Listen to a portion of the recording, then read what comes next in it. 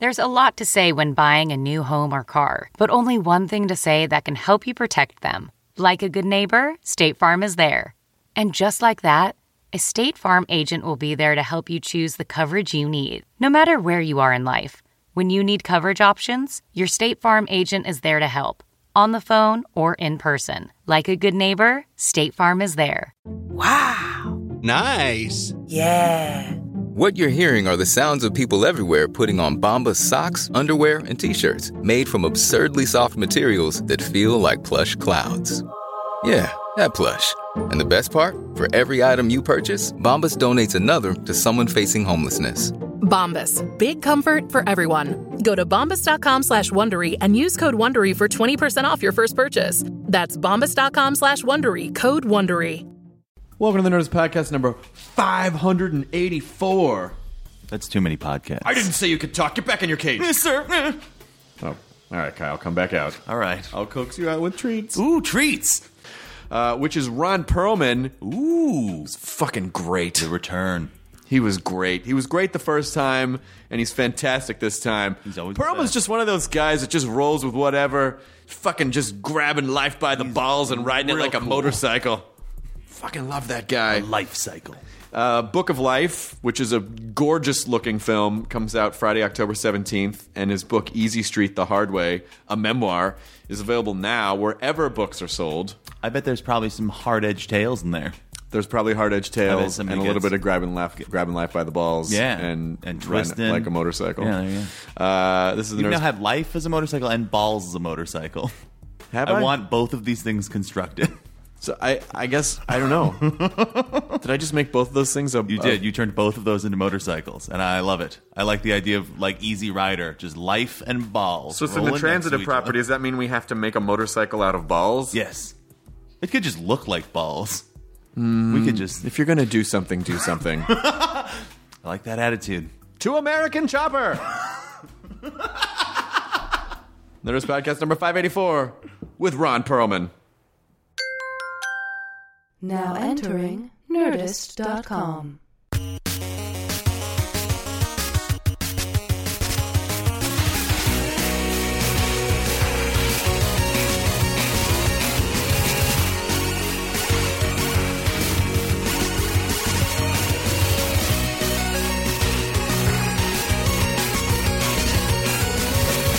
What up, son? Yeah, how are you? Awfully fucking good now. Good! I'm so happy you had me back. Of course I have you back. You said you were going to have me back, and I said everybody fucking says that. Now the dog was on the bed. Now she knows. You actually did. I didn't! Yes, of course. Of course. That's hilarious. And you went even more low-tech than I thought was even humanly possible. This is Place to make history. This is all you need for a podcast, it turns out. Obviously, right? This is it. All right. Let me know when you're ready. Yeah, we're ready. Whichever chair you want. It's great. Can I sit on your lap? Yeah, of course you should sit on my lap, and I'll cradle you the entire... Oh, that would be... But we won't tell people. Can we start with the cosmic blowjob hug? Yes, please. You know how much shit I took because of that, man? That's like a moment that maybe one of the most chronicled moments of my entire career. I am very pleased that A, it was Cosmic Blowjob Hug, and B, that I got to be a part of it in some way. You inspired it, my friend. How have you been? I've been fantastic. I've been waiting for the other shoe to drop. I'm so good. It's like it's not supposed to be like this for Jews. Oh, Jesus. What's been happening? Jews for Jesus, exactly. Jews for Jesus. Exactly right. What's been happening for the last... When were you on? Like a year and a half ago? Was it 2 years ago? God damn it. Time goes so fast now. I don't even... No. You were still at E, yeah. We were still at the E building. I thought we were going there. I said to the driver, no, you're making a horrible mistake. And then I came in here, and there was nobody in here, of course. Just the dog bed. Yep. And I said, yeah, this has got to be it. This is the right place. The last time we were in like a super high-tech radio broadcasting the last facility. time I was really pissed off because I admittedly didn't know what the fuck the Nerdist was. Uh-huh. And so I wore a coat and tie thinking, oh, it's a TV appearance. I thought that was I wanted to wear something slimming. I thought that was just out of respect for the, you know. And then I said, I'm just gonna keep this on out of respect. But today is a whole other story, my friend. By the way, you can say fucking on your show. yeah, you can say anything you want. We talked about cosmic blowjob hugs. Fucking is not off the table. Yeah, and that made it into the final. I don't edit. In fact, that became the theme. Today, Ron is wearing a Speedo and zinc oxide on his nose. Did you think this was a swimming podcast? I thought I was talking with Mark Spitz. Oh my God, what a pull! I wanted to Olympic gold medalist Mark Spitz from a few dozen Olympics ago, I think. That'll show you how old I am. I remember his name being bandied about. I couldn't pick him out in a lineup, and I know that he was a swimmer, but I can't remember anything else about him. I just remember that was a period of time when that everyone was, I feel like, even more gripped with Olympic fever now. I feel like Olympic fever has waned a little bit in the last couple of Olympics. Well, basically what we're all longing for, which is what I'm here to talk about. Yeah, let's break it down. Is heroes. Mm-hmm. We just there's a dearth of heroes. Did you read my book? I'm here to talk about my fucking book. Let's talk about your book. Okay? My book starts out on page 1, oddly enough. That's a strange place to start. And then it goes from there, and it gets peppy. And that's about... I really don't have that much to say. The way I started this book, though, I was doing Hellboy 2 in Budapest, and I had really nothing to do. I was there for 7 months. You know, after 2 weeks, you've seen everything you want to see in both Buda and Pest. And if you say it correctly, it's Pest. Budapest. And never have I seen a Rudapest, but that's from My Fair Lady. But anyway, I'm just going to go like this. And, do it. No, go. You have any canned like laughter that you put on this? Can we put that in post? Can we put that shit in? Yeah. Anyway, I'm going to need it. So hold for the laugh. So anyway, where was it? Oh yeah.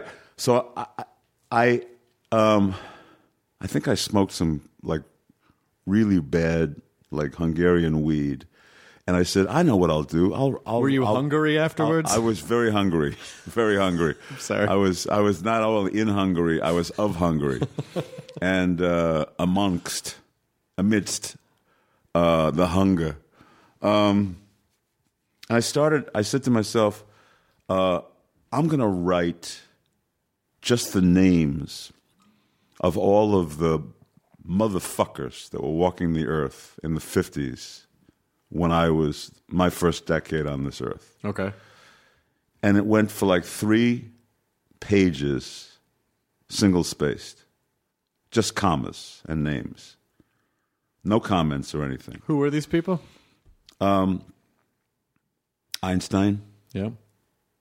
Dylan, Sinatra, JFK, Castro, the Beatles, Bogart, Cooper, Gable, Spencer Tracy, Katharine Hepburn, Cagney, Burt Lancaster, Kirk Douglas. I'm just Perlman. Giving you an example of who was still fucking around then. Yeah. And then I go into, other details about the sports teams. Like I was born in New York City, so, I was able to walk in 25 minutes from my house to Yankee Stadium. Oh, wow. And that team, I saw the whole, 50s. I think out of the decade of the 50s, they probably won the World Series 6 times. It was the Mantle team. But, when you put the uniform on, you didn't think about playing for somebody else. There were no sports agents or lawyers making you deals. You were a Yankee, you were a Yankee for life. And unless something really like you stunk out the joint and they traded you away, that's the only reason you would leave. So you're saying people back then did not get $125 million to play baseball? No. They got $125 to play baseball and loved it. And I think they even had, money taken out for their equipment. I think they had to buy their own cleats. That sounds right. But what I'm saying is that there's a dearth of heroes, because I'm now obsessed with imagining what it must be like if you're my kid and you're just coming out of art school and you want to you've witnessed this life, and you say, wow, this guy really, really like he fucking, it's a nice life, man. Yeah. Just blessings all over the place, and you want to put yourself on a road to achieve that. That was the other impulse behind writing the book is to take a look at the world that they're coming out into and what they have around them that's going to inform and create an aesthetic for themselves, and who they're going to have to aim for. Like those guys that I just named to you, those were like larger than life. I mean, Bogart was alive when I was trying to figure out, what my walk looked like. So was the Duke. So was Errol Flynn. So was Cooper. Well, does that mean that in 50 years someone's going to be like, so the decade that I was born had Bieber, Azalea, Jenner Kardashian?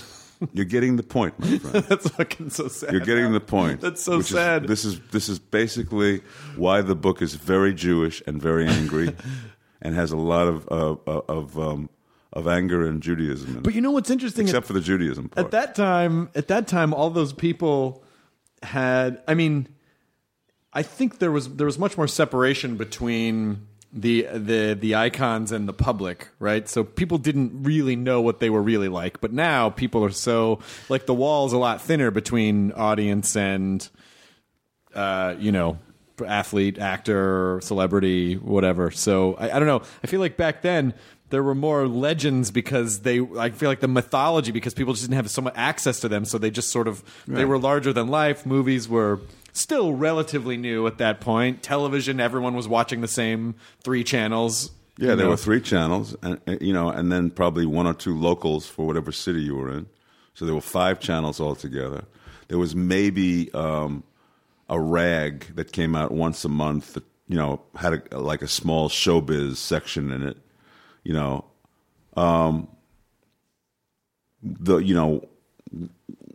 We take a shit now, and it makes the news. I mean, you have to stop tweeting your shits.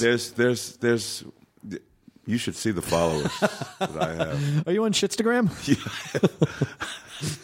You know what? As soon as I get out of here, I will be. $1 million idea. That's a great idea.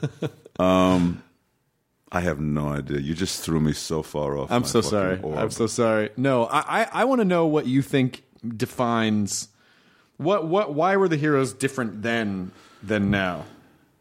Because there was a mystique. Because we didn't know so much about them, number one. Because there were only 3 channels, and there wasn't the internet. There wasn't 640 channels that you had to fill 24 hours a day. There wasn't everybody wanting to be Entertainment Tonight, so that you knew everything about Brad and Clooney and whoever else, the other 8 people that are on the cover of 45 magazines a day, right? And the same fucking tired, like gossipy bullshit stories that it's nobody's business. Back then, it was nobody's business. That was basically how people comported themselves. The gangsters were Sinatra and Dean Martin because they had bourbon on stage with them and said ring-a-ding-ding. It was like, that was basically, oh my God, these guys are off the fucking wall, man. I can't even believe this is allowed. Yeah, exactly. And they're hanging out with the black dude, the Sammy, I mean, it was like, it didn't take much to blow our minds. And it was, the more I talk about this theory, the more I realize I'm just fucking flat wrong. What? Wait, did you just completely change your theory mid-sentence? No, that's my theory. I'm sticking to it. God. Okay, good. It's time you ask me some questions. So this book, I'm going down some dark. No, let's talk about the book. So you wrote all these names. I wrote all these names. 3 pages, and single space. And then I said to myself, who now? And I couldn't come up with very many names. Can you? Well, I guess I already said Bieber and Azalea. That's it? I guess that's it. I rest my case. Yeah, just those. I can't think of anyone else. I don't know what defines a hero now. I mean, maybe you need. I'm talking about somebody that really, like, is above reproach, is like quintessentially a fucking OG, you know, like a dude. People love Clooney. Yeah, that's true. People you got love me there. Clooney. And I'm one of them. Yeah. For the very reasons that you know, I kind of applied to, you know, the 400 that were like him back then. I would categorize him as like an old school movie star kind of a guy. I would too. Charming, magnetic, seems affable enough. I don't know, but I can't think of many people that I would throw into that box. I mean, there's a lot of. I mean, now of course, there's so many different types of celebrities. You know, now there are like technology celebrities too, like the Steve Jobs and Elon Musks of the world. You know, there are whole other sectors. Everyone's essentially. Everyone has a shot at being famous because of the fucking the way the internet works. So it's not. I mean, I would guess it's not as unique anymore to get to that level because you know you could be a kid in your bedroom and then you know like show a video of your cat taking a shit on your keyboard and then all of a sudden you're in pop culture all of a sudden. So I don't know. I sure don't. Who do you like now? Like, who do you think is really doing a good job these days? I have no heroes, bro. I'm sad to say. I have nobody that rocks my world. I really, really admire Clooney. Mm-hmm. I think that he's a guy that has parlayed what he's built for himself the way I would love to think I would too if I was in his position. I think he's been a beautiful storyteller. What he does in terms of activism shows that his heart is in a beautifully generous place.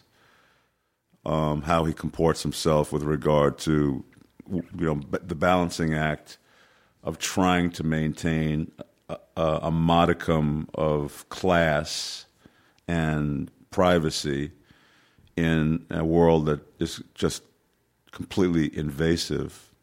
I mean, you're kind of famous now. I mean, you know, now people, you know, you're not just a voice anymore. You know, you're on TV, and so.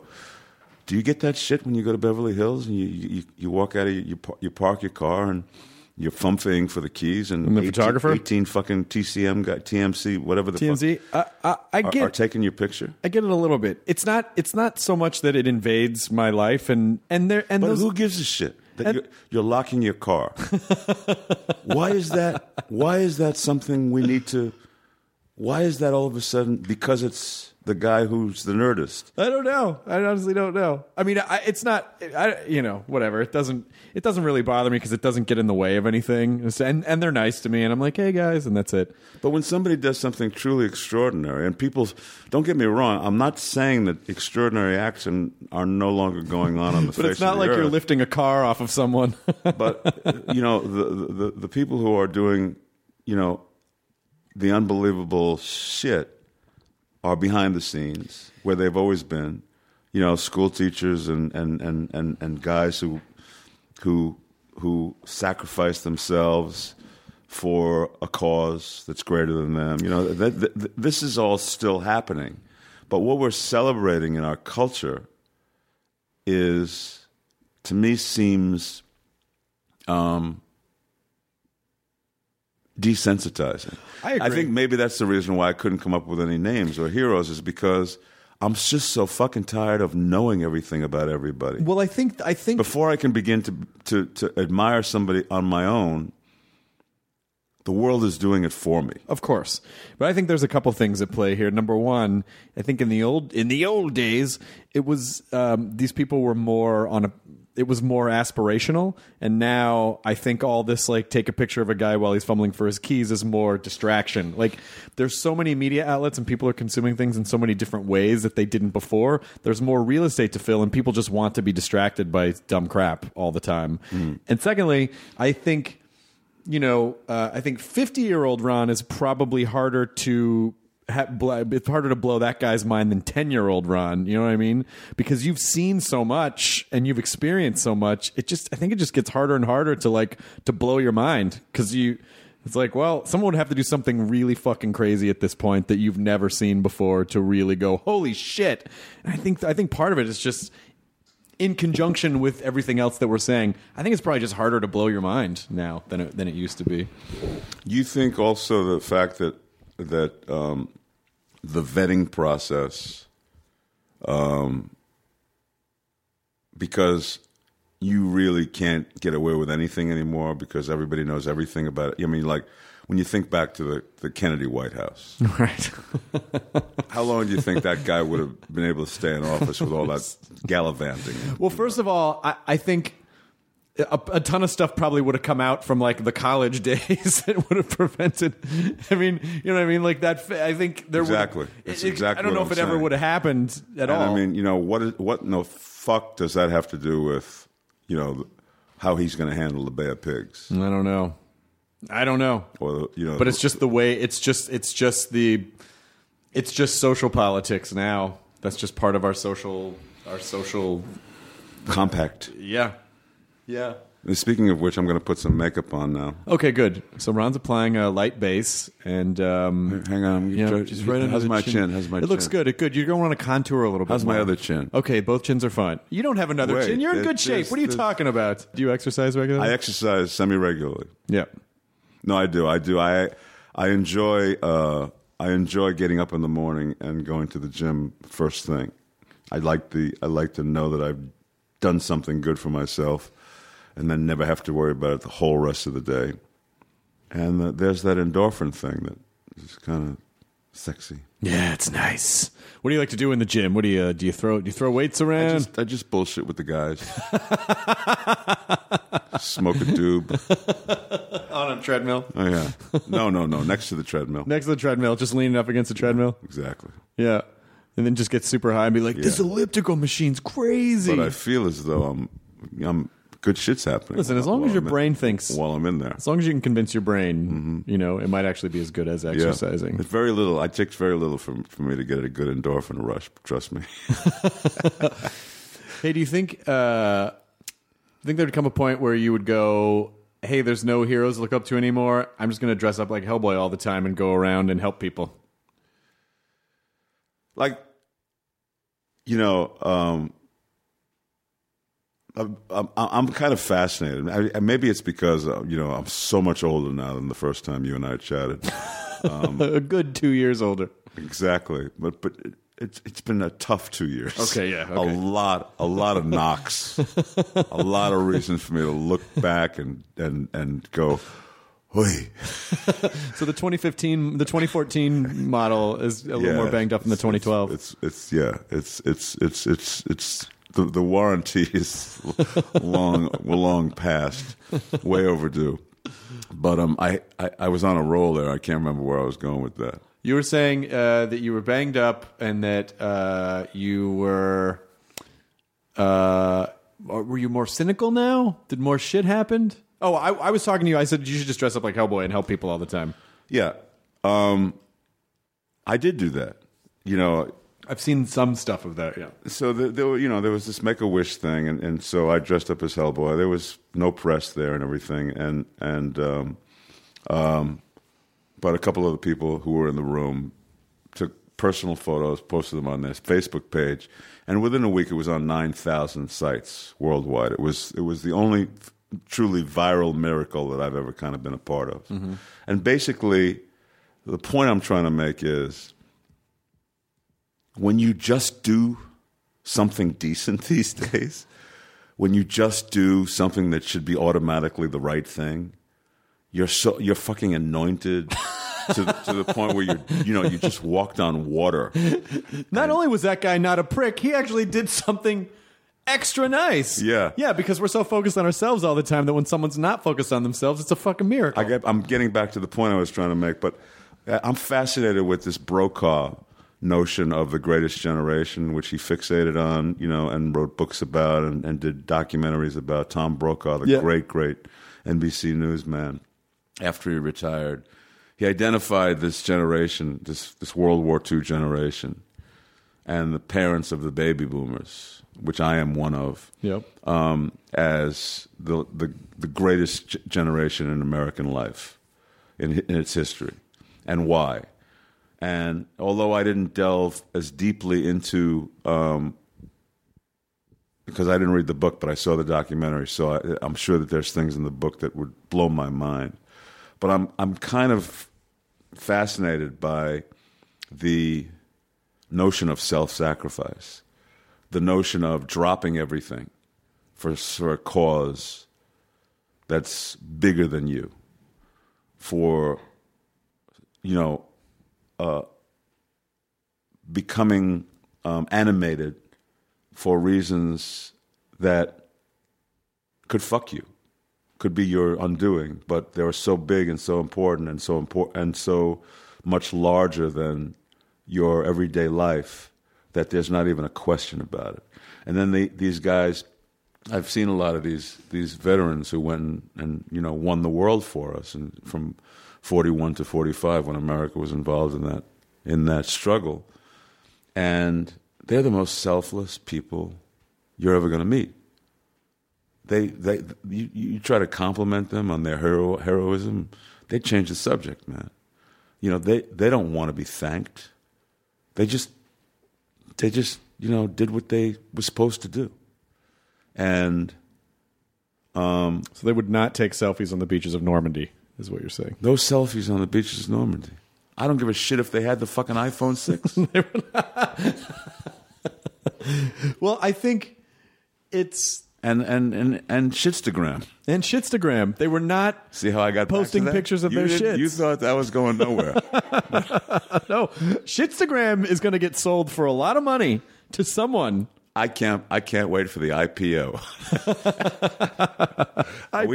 You said IP. Insider trading what we're doing here? Yeah, this is it. We shouldn't be talking about this publicly. As soon as I walk out that door, the FBI... I don't want to go to jail for Shitstagram. It's not worth it.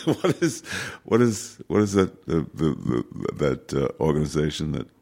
What, the FTC, the Federal Trade Commission? Yeah, the Federal Trade. They're gonna put us both in handcuffs. God, you're coming with us. It wasn't worth it. We're okay. We won't go public with it. All right, it's a privately traded company. There you go. It's privately owned. We don't have to go public with it. Right off, doesn't it? But I think my guess is that the baby boomer generation got the 60s, and they had the world was ostensibly safer than it was, and America was more powerful than it was post-war. And so, we were allowed to be... We had more time. We were allowed to be more selfish. We were allowed to recreate more. We were allowed to do all of that stuff. And it seemed like the idea of being part of a culture sort of slid into the backseat to, hey, I can do whatever feels good to me and fuck everyone else. And that seems to have extended as, now we're in a period of a very extended, 25-year-long adolescence, that our ancestors maybe had 12 to 17 minutes. Ages 12 to 17. Hey, put that away and zip that thing up. Come on, you got to get a job. I'm 12. Don't fucking talk back to me. Get in that coal shaft. That's right. Go back to work. Then when you're done, you got to punch this wolf to death. We got to have dinner. Man up. Yeah. Yeah. But anyway, that's the other thing that I'm, maybe that's the kind of heroism that I was trying clumsily to point at, and maybe that's what gave way to that swagger that I miss so much in our leading men. So the book takes what I have kind of witnessed culturally and draws a parallel to what I have witnessed economically, which is that when I first threw down and said I'm going to try this life as an actor, every single studio and every single TV station was owned by an individual or a group of individuals. Right.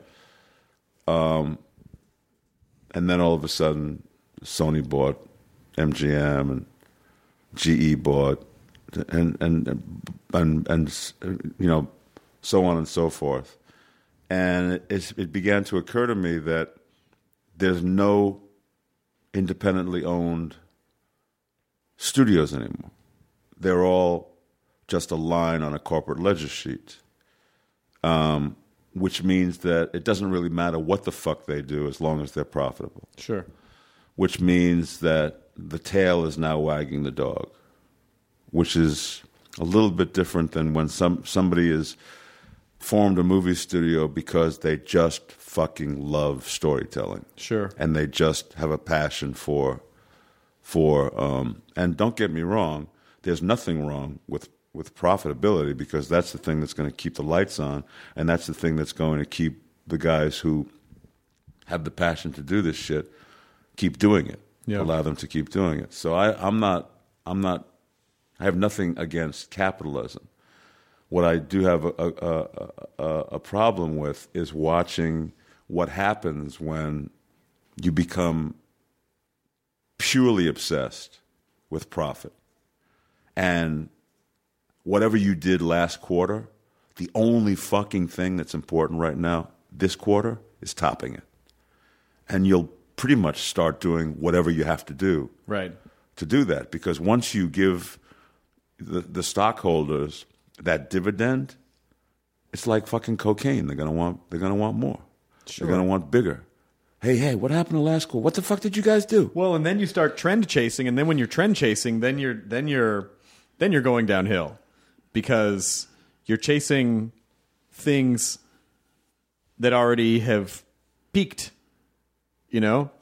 instead of innovating.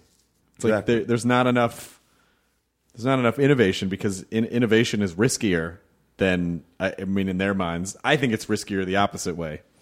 But I'm with you. But I don't. But anyway, so what you see these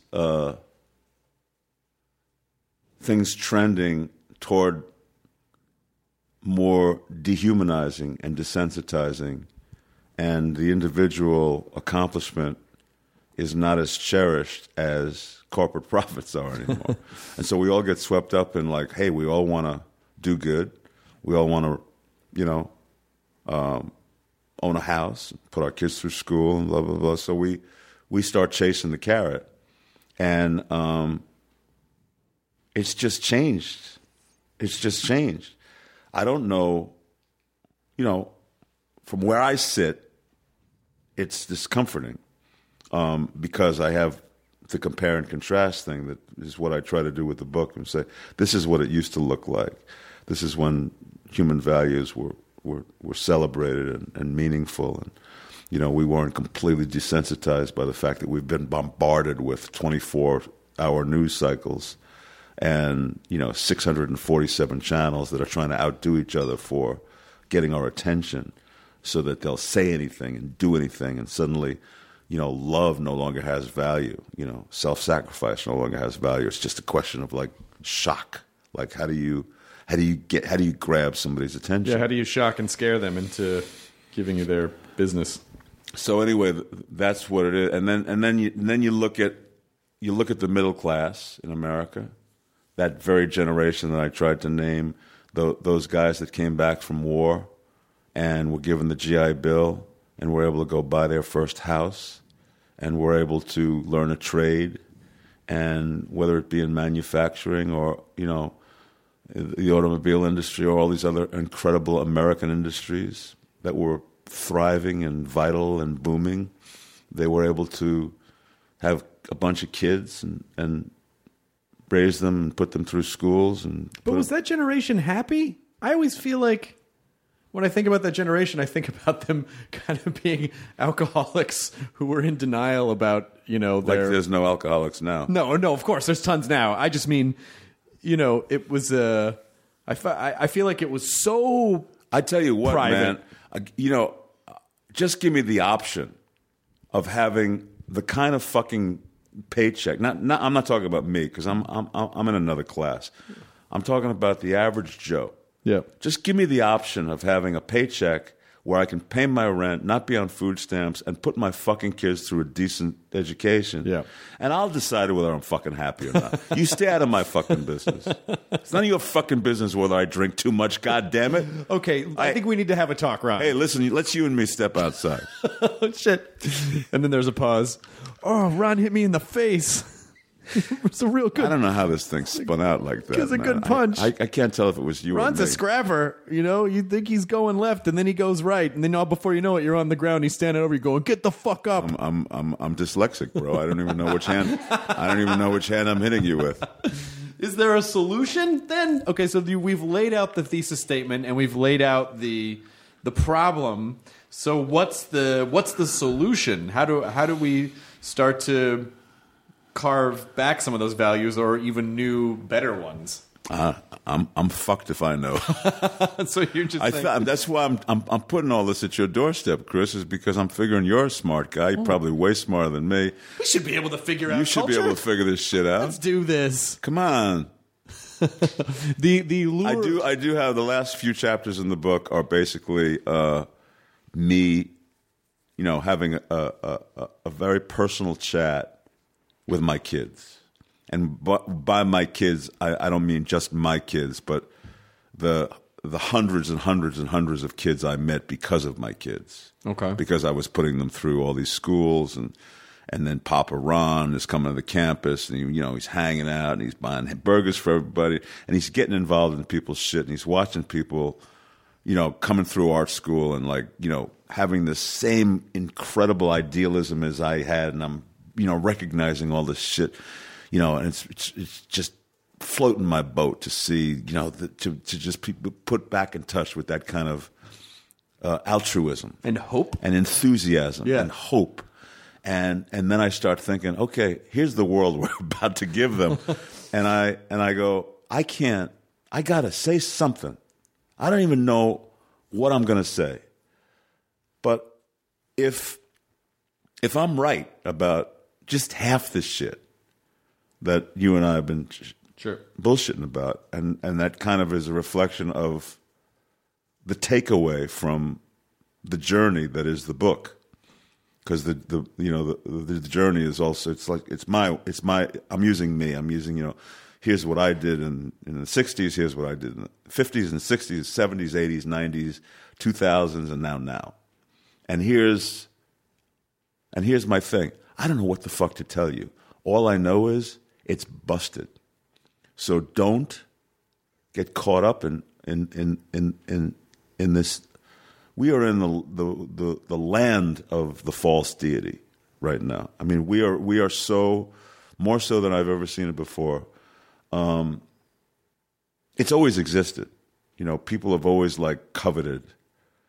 The grass has always been greener. It's always been you look at your neighbor, and he's got a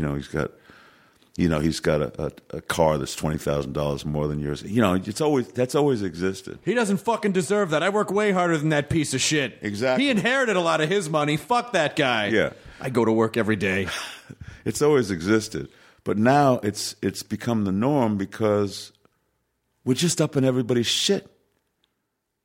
Instead of really focusing on going, and I'm not saying this doesn't happen. It happens. It's just not the stuff that's being celebrated in our culture. You have to go out of your way. Nobody tells good stories. Nobody tells feel good. I lost my train of thought. Take over here, will you? Nobody tells feel good. I don't fucking know. There are feel good. The more I talk, the more full of shit I think I am. But that's wisdom. Right there. That's wisdom.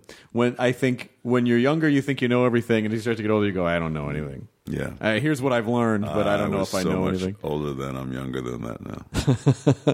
But it is important because making those types of choices that you're talking about, making those types of selfless choices, or choosing to be happy, or choosing to appreciate, or choosing to have hope. It's a lot of work. I feel like the default setting now is depression. The default setting is down low. People are like, I don't know, fuck everything. But I wonder if, in the 60s, in the late 50s, 60s, when rock and roll is exploding on the scene and there's this whole other social movement that's happening, and people at the time must have been like, this is the worst time in history. Humans have really gone down the toilet now, Well, the old guard was seeing control slip through their fingers. This whole display, that the 60s gave way to, with the bell bottoms and tie-dye and long hair and nobody's bathing anymore and everybody's fucking everybody else. It's like, we're going to just piss on structure. We're going to just take a big, huge dump on rules and regulations. I posited that, and I don't know if I'm right or wrong. I'm not a historian. I'm not a sociologist. I'm not much anything, but it seemed to me like the assassination of John Kennedy was this tipping point. It was like, can we not hold on to anything anymore? Because this guy was truly a symbol of the hope of a generation. This guy was going to lead us into the next whatever. And then, boom, he's cut out from under us, not even finishing his first term. And then suddenly you see this cultural revolution that is very much set in rejection. It's like a rejection of that thing that I was pointing to before, those guys that came home from the war and wanted to just play it straight and have a nice house in the suburbs and raise kids. It was a rejection of everything. It was like a rejection. The reason why I point to the Kennedy thing is because it was so much of a rejection. And it turned out, after it burnt out, 10 or 12 years after it started, that you just can't build something on rejection alone. You're going to get some fucking awesome music and some really good dope, But you got to have something other than rejection. Rejection. You have to have building blocks. I don't think the current model can sustain itself for too long. I don't think a society works when everyone's focused on themselves for too long, because eventually it'll collapse because everyone's looking at their own fucking phones and not enough about how to keep the support structures in place. And then it'll collapse, and then people will have to reemerge and work together again and be more selfless again to get everything, back on its feet. I think it's just sort of the ebb and flow of social politics, I guess. I don't know. Sooner or later, you just... it just can't sustain. The way that we're going now just can't sustain for too long, I wouldn't think. So maybe by virtue of just the sort of growth and death process that it'll all shake out and go back to the way it was at some point. I don't know. Interesting. It's possible. It is very possible. The whole notion of everything is cyclical. Yeah. Including these cataclysms that, maybe we're part of that now with this, what's going on with the earth, I don't know. I'd like to think that it's not global warming and that the oceans aren't going to swallow us all up in 20 years. No, the planet's mad. I'd like to think that it's some more, God's kind of plan. Can't it just be an evil genius with a weather ray, and then we just capture him, and then dismantle the ray, and then everything's fine again? That'd be a much better, way better than Shitstagram. Yeah. No. Okay.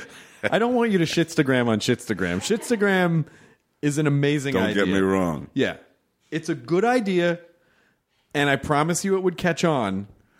There must be. Katie, look up Shitstagram as a URL and just see. And if it does not exist, I'm going to park that domain before this podcast posts. There must be. Can we co-own it? We'll co-own it. Yeah. Prominent Hardwick's Shitstagram. I've always wanted to co-own something with you, Hardwick. This may be our ticket, Ronnie. This is it. This is our ticket back. We have to look no further. Then Shitstagram.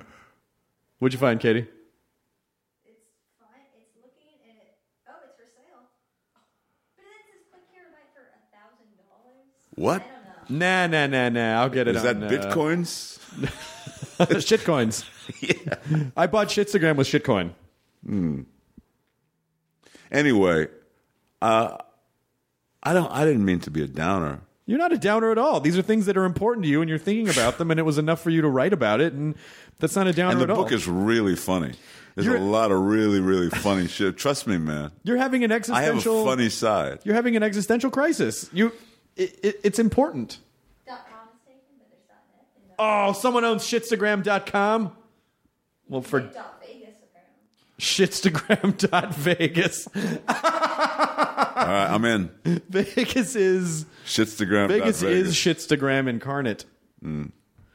I don't think there's anything wrong with having this sort of, you're dissatisfied and you're doing something about it, which is that you're. I'm not dissatisfied though. I'm thrilled to be alive. I'm celebrating, a life that has gone so far beyond anything I've always been a big dreamer, but this thing went even way beyond anything I dreamt, which is like that's fucking magnanimity right there. And basically what all I'm railing about is like, how do we make this happen more frequently? How do we save ourselves from what is it, are there ways that we lost our ways? And if there are, how do we get back to simpler, more decent, less frou-frou-y, way less worshiping of false idols, and I don't know. People are just empty in general, I think. They just want to fill it with something. I know I feel that way, some of the time, where it's like, I just feel empty. I just need to fill it with something. I'll just distract myself. I don't know. I don't know what the answer is. I guess it's forcing yourself to step outside yourself and, maybe once a week do something. Even once a month would alarmingly raise the the goodwill rate in the world of just going and doing something for someone that you don't get anything out of. You just hit the nail on the head, man. I mean, just hit the nail on the head. Is just basically look outside yourself and try to do it, once a day. We're training ourselves. And if you train yourself to do it once a day, you can train yourself to do it twice a day. And then you can train yourself to maybe do it once every hour. And then all of a sudden, man, there ain't nothing we can't do.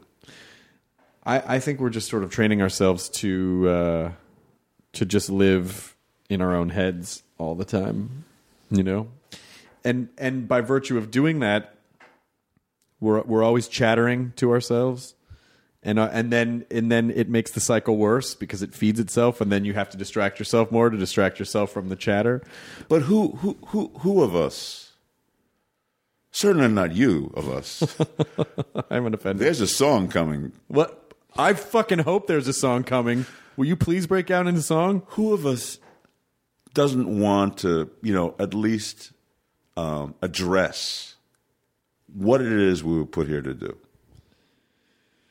And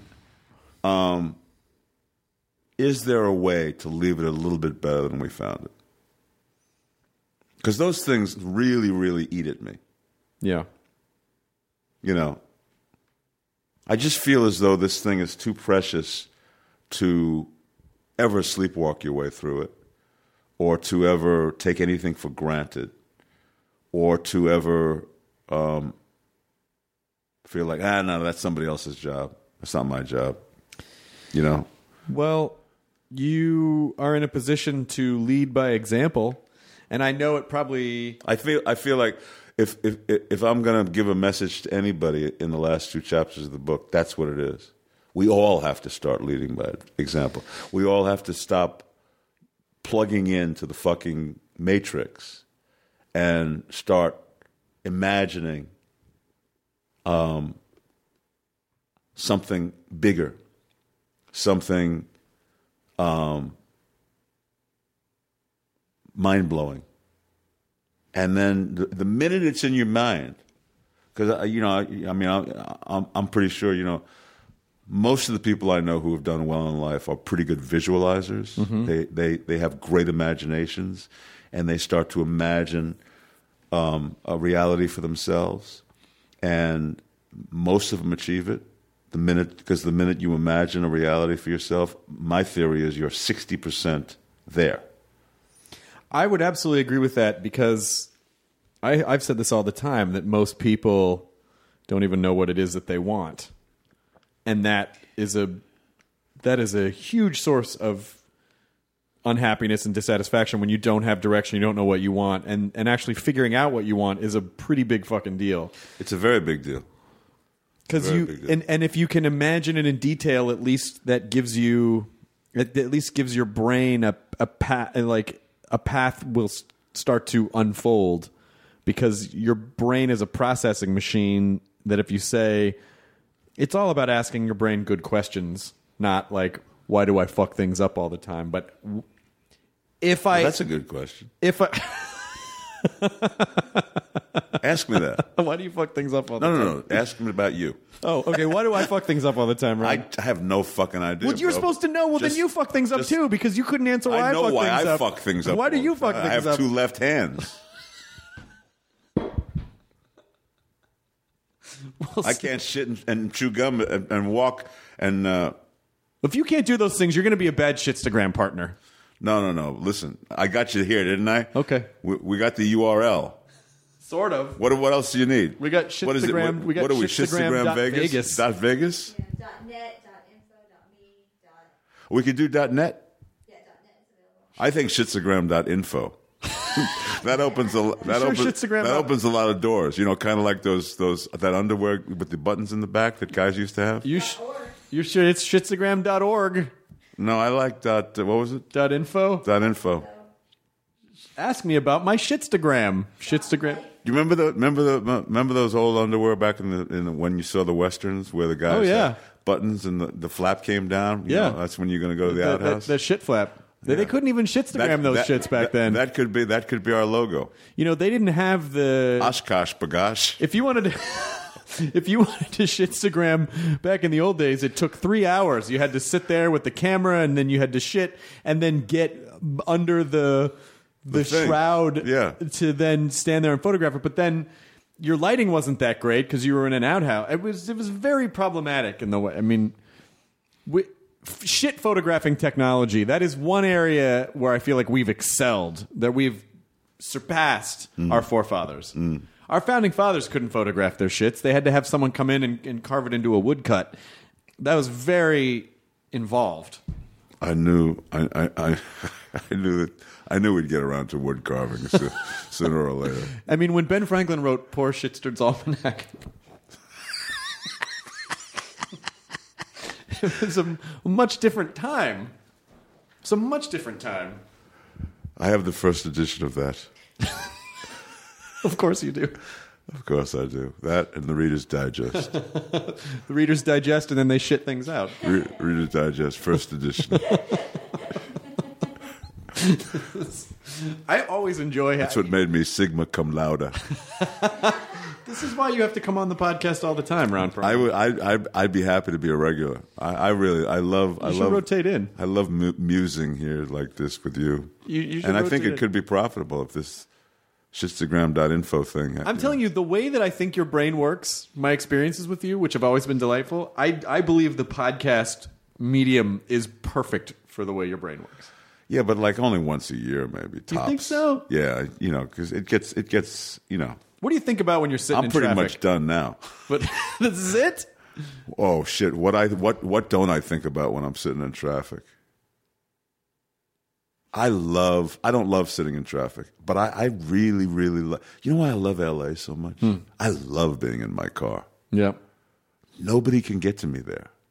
The phone rings. I can even answer it or not. That's right. You can turn it off. I got my playlist. I'm listening to only shit that I want to listen to. Yep.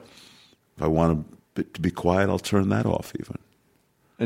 But then it's I can drive and text at the same time. No, Ron, that's bad. I know, but I could. You could. I wouldn't. No, of course not. I wouldn't. You wouldn't, but it's possible. But I could. You could do it, but you shouldn't do it. No. Are you working on? Are you shooting anything at the moment? I am at Liberty right now. I just got a brand new series picked up on Friday. We shot a pilot for Amazon called Hand of God. Yep. Magnificent piece of work. It kind of addresses all of the things in society that obsess me. Power, religion, relationships, loyalties, capitalism, the entitlement of the rich, power, all these things that obsess me and that are like big themes, like the kinds of themes you would have seen in Shakespeare or the Greek theaters are all in this pilot. And I play this judge. I'm like at the fulcrum of the series who, is as entitled as it gets, except when you meet me, I'm in the middle of a complete breakdown. I have a son on life support. I've been missing for 3 days. I'm found speaking tongues, naked in a fountain, broad daylight. Well, what about the series? Yeah. Well, no, that was what got me the series. They said, Oh, this could work. Yes. Just let this guy be himself. We'll just put a camera on him right around him. Anyway, the pilot was directed by the great Mark Forrester, who just did World War Z, and he's done amazing films. He did, Billy Bob and Halle Berry. And Monster? He did Monsters Ball. He did an incredible film called The Kite Runner. He did a Bond movie, Quantum of Solace. Amazing filmmaker, never did TV before. I'm telling you, dude, aren't we lucky, man? We're in the golden age of television. I mean, among all the detritus that we've been trying to wallow in these last 45 minutes, we find ourselves in the most exciting time in television in the history of the medium. I'm going to put my hand on your hand and tell you that the sick irony behind all of it is that it is by virtue of the very machine that is disturbing to us that there is so much good television. Because there is 647 channels, it behooves people to make as wildly original programming as possible they have to do that to get people's attention, because they can't just put whatever the fuck they want on and go, well, if there's 3 channels, people will watch it. So the very thing that has created this existential crisis is also kind of churning out some of the most original voices that we've had, because there's so much fight to get above all the noise. And I couldn't agree with you more. The thing that marks this as the golden age is the originality, is the fact that everybody is trying to outdo everybody else. HBO starts putting on mind-blowing programming, and then all of a sudden you got FX, and then all of a sudden you got AMC, and then all of a sudden now you got Netflix, and then all of a sudden you got Hulu, and DirecTV is getting in the game, and now Amazon. So you can get a $20,000 more expensive car than your neighbor. So that I can. He just needs to know that you're better than he is. That's all. Not all of us can, but I can, and I'm here to rub that in your fucking nose, bro. But anyway, I digress. So Hand of God. So happily. So Hand of God is an amazing piece of work, beautiful piece of writing, amazing cast. We have Dana Delaney playing my wife, Andre Royo, who was one of the best things in The Wire, playing my best friend, Garrett Dillahunt. Oh, he's so good. Giving a performance that is like uncategorizable. He's doing a form of acting with which I am unfamiliar, but it's so fucking compelling that you can't take your eyes off him. I met Dana Delaney at a party once. I think we were flirting a little bit. It's highly. I may have made that up. It's highly possible. I met her, but I may have made up the flirting part. She's as alive a woman as you're going to ever find on this planet, and she is so firing on all cylinders. She's a treasure to work with. Who else is in this cast? I'm leaving people out. Julian Morris. I'm leaving people out, and I don't want to do that. So whoever I'm leaving Should I start out. throwing out names? Spencer Tracy, Not Tony in it. Danza. Not in it. Tony's in it. Okay, that'd be amazing.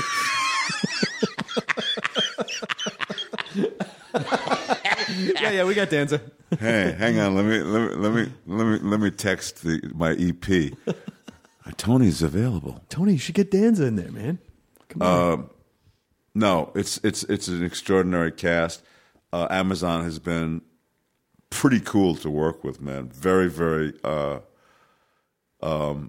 liberal in terms of giving us everything we need to make this thing really great. Not intrusive at all. So love that.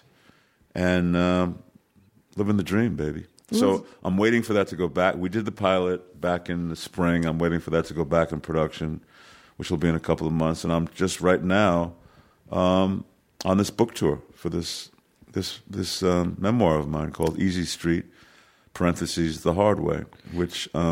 Is the book out now? It's out. It came out last week.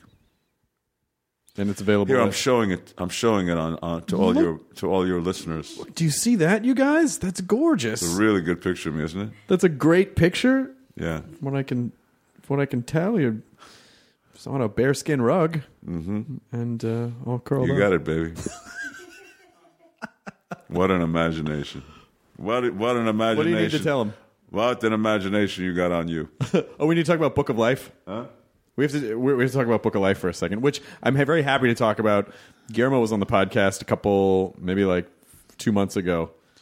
He said one of my favorite things ever. We were talking about like, can you work on something you're not passionate about? And he was like, no, my friend, you cannot fuck without a boner.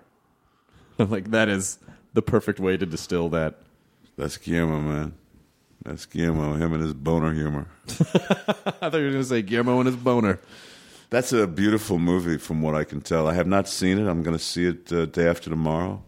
It looks stunning. I saw 6 minutes of it at Comic-Con, and it's so unique looking. It's so vibrant and full of this beautiful energy, like only these.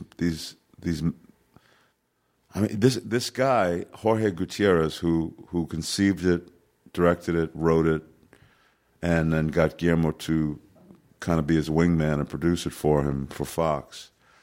But I was there with Guillermo when he was 26, making his first film, this tiny little low budget thing called Kronos. I know Kronos. And Gutierrez is like 26, doing his first movie, and the similarity between these two guys and the huge energy that flows out of both of them, the innocence mixed with this genius, mixed with this amazing education. They're both incredibly well-read and incredibly come to the party completely armed with the greatest tool set. And this is Jorge's first film, just like Kronos was Guillermo's first film. And I happen to be, the commonality is, I was there to kind of witness both coming out parties. And I'm telling you, man,